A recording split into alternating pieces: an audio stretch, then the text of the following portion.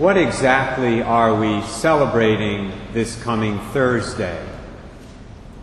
This coming Thursday is, of course, July the 4th, Independence Day, a day when we commemorate the adoption of the Declaration of Independence and thank God for our political freedom as a nation. But that still doesn't completely answer the question about what we are really celebrating on this particular holiday of the year.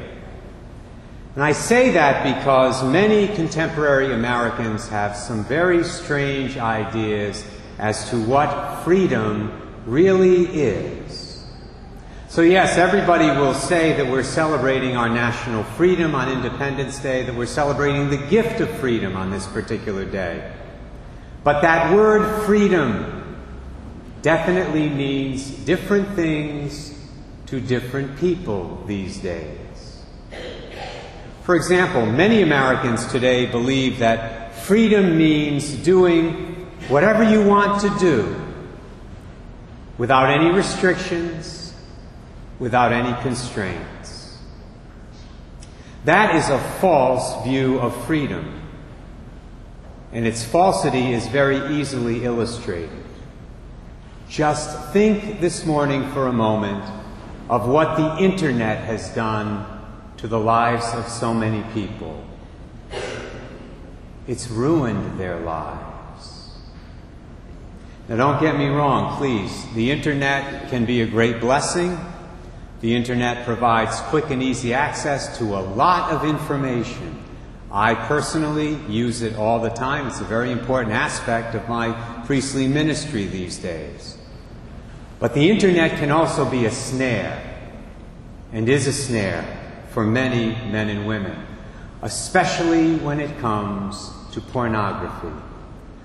I read the other day that 40% of all Americans are regularly visiting pornography sites on the Internet. They are regular visitors to porn sites. Not occasional visitors, regular visitors. That is a shocking statistic. That's a depressing statistic. And the reality is, many of these people are regular visitors because they're addicted. There's part of them on the inside that knows it's wrong and wants to stop. But there's another part of them on the inside that wants more and more and more. And unfortunately, it's that part of them that usually wins the battle. But you see, if you are somebody who believes that freedom means doing whatever you want to do without any restrictions, without any constraints, if you're one of those people who believes that falsehood, then you have to come to the conclusion that these addicts are free. In fact, they are the freest of the free. After all, they're doing exactly what they want to do without any outside interference. They have no restrictions, no constraints whatsoever.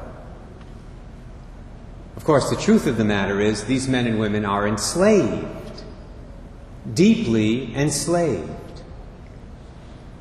And that's what St. Paul was getting at when he said in today's second reading, "You were called for freedom, brothers and sisters, but do not use this freedom as an opportunity for the flesh." And so from one perspective at least, you could say that the opposite of freedom is addiction. Most people would probably say that the opposite of freedom is slavery, and that's true. But think about it. Every addiction, be it to pornography or drugs or alcohol or something else, enslaves us, puts us in bondage.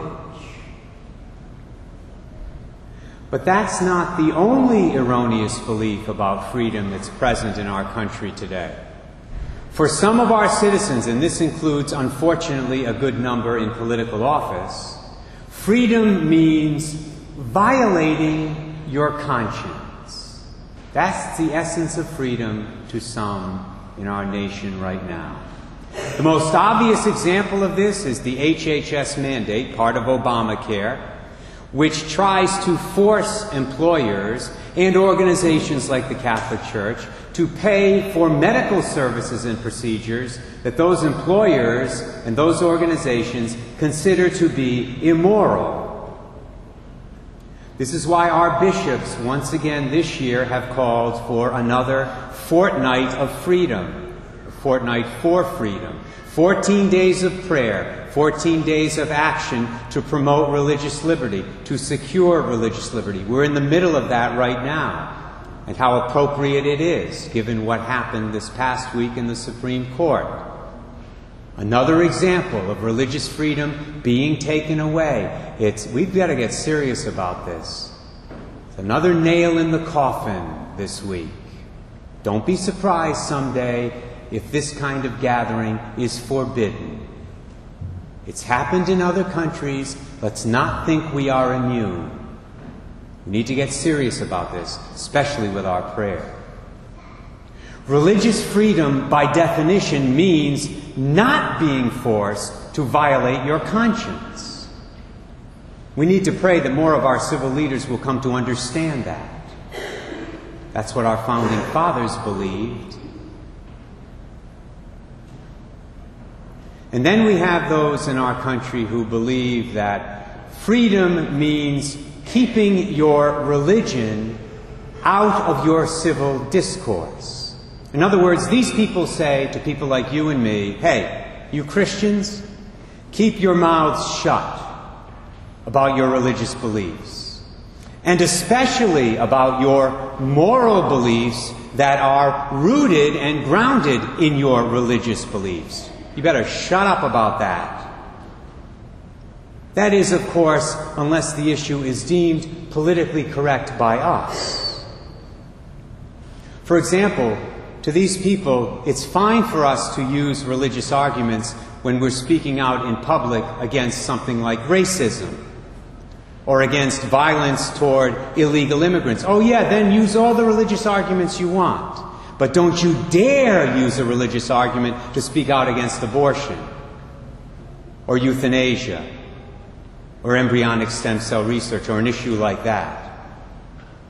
Of course, the reality is we don't need to use religious arguments to attack those evils. Scientific reasons will do just fine, thank you very much.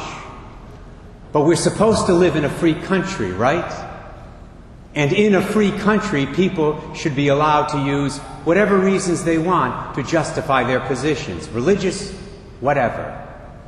If they choose to use those arguments to advance their points, they should be free to do that. And speaking of those evils like abortion, the last erroneous notion of freedom I'll mention today is this one. Freedom is the right to do what is wrong. I remember hearing Alan Keyes use that expression in a speech he gave a couple of years back, and it really stuck with me. In that speech he said, you do not have the right to do what is wrong. And he was right. Of course, my brothers and sisters, you need a moral standard like the Ten Commandments if you're going to be able to distinguish right from wrong. And we have lost that standard in America in our modern age. And therein lies the real problem. Let me tell you, when it's illegal in a nation to display the lines, do not kill and do not steal in front of a county courthouse, when it's illegal to post those things in front of a courthouse in a given nation, you know that nation is in trouble. Heap big trouble. We need to get back to the notion of freedom that St. Paul had, and which, praise God, many of our founding fathers also embraced. St. Paul said in that text from Galatians 5, "For freedom Christ set us free. So stand firm and do not submit again to the yoke of slavery." Paul is talking in that text to men and women who had recently been baptized and come to faith in Christ. People who once upon a time were big slaves to sin. No, they didn't have the internet back then. But it's not the only issue that we can become slaves concerning. We can become slaves to anger, slaves to greed, slaves to sloth, slaves to any of the 7 deadly sins. St. Peter put it beautifully and perfectly in one of his letters when he said, "A person is enslaved by whatever overcomes him." Whatever overcomes him. So the freedom St. Paul is talking about here is not the freedom to do whatever you want to do. When these Galatians were doing what they wanted to do, they were slaves. They were sin addicts.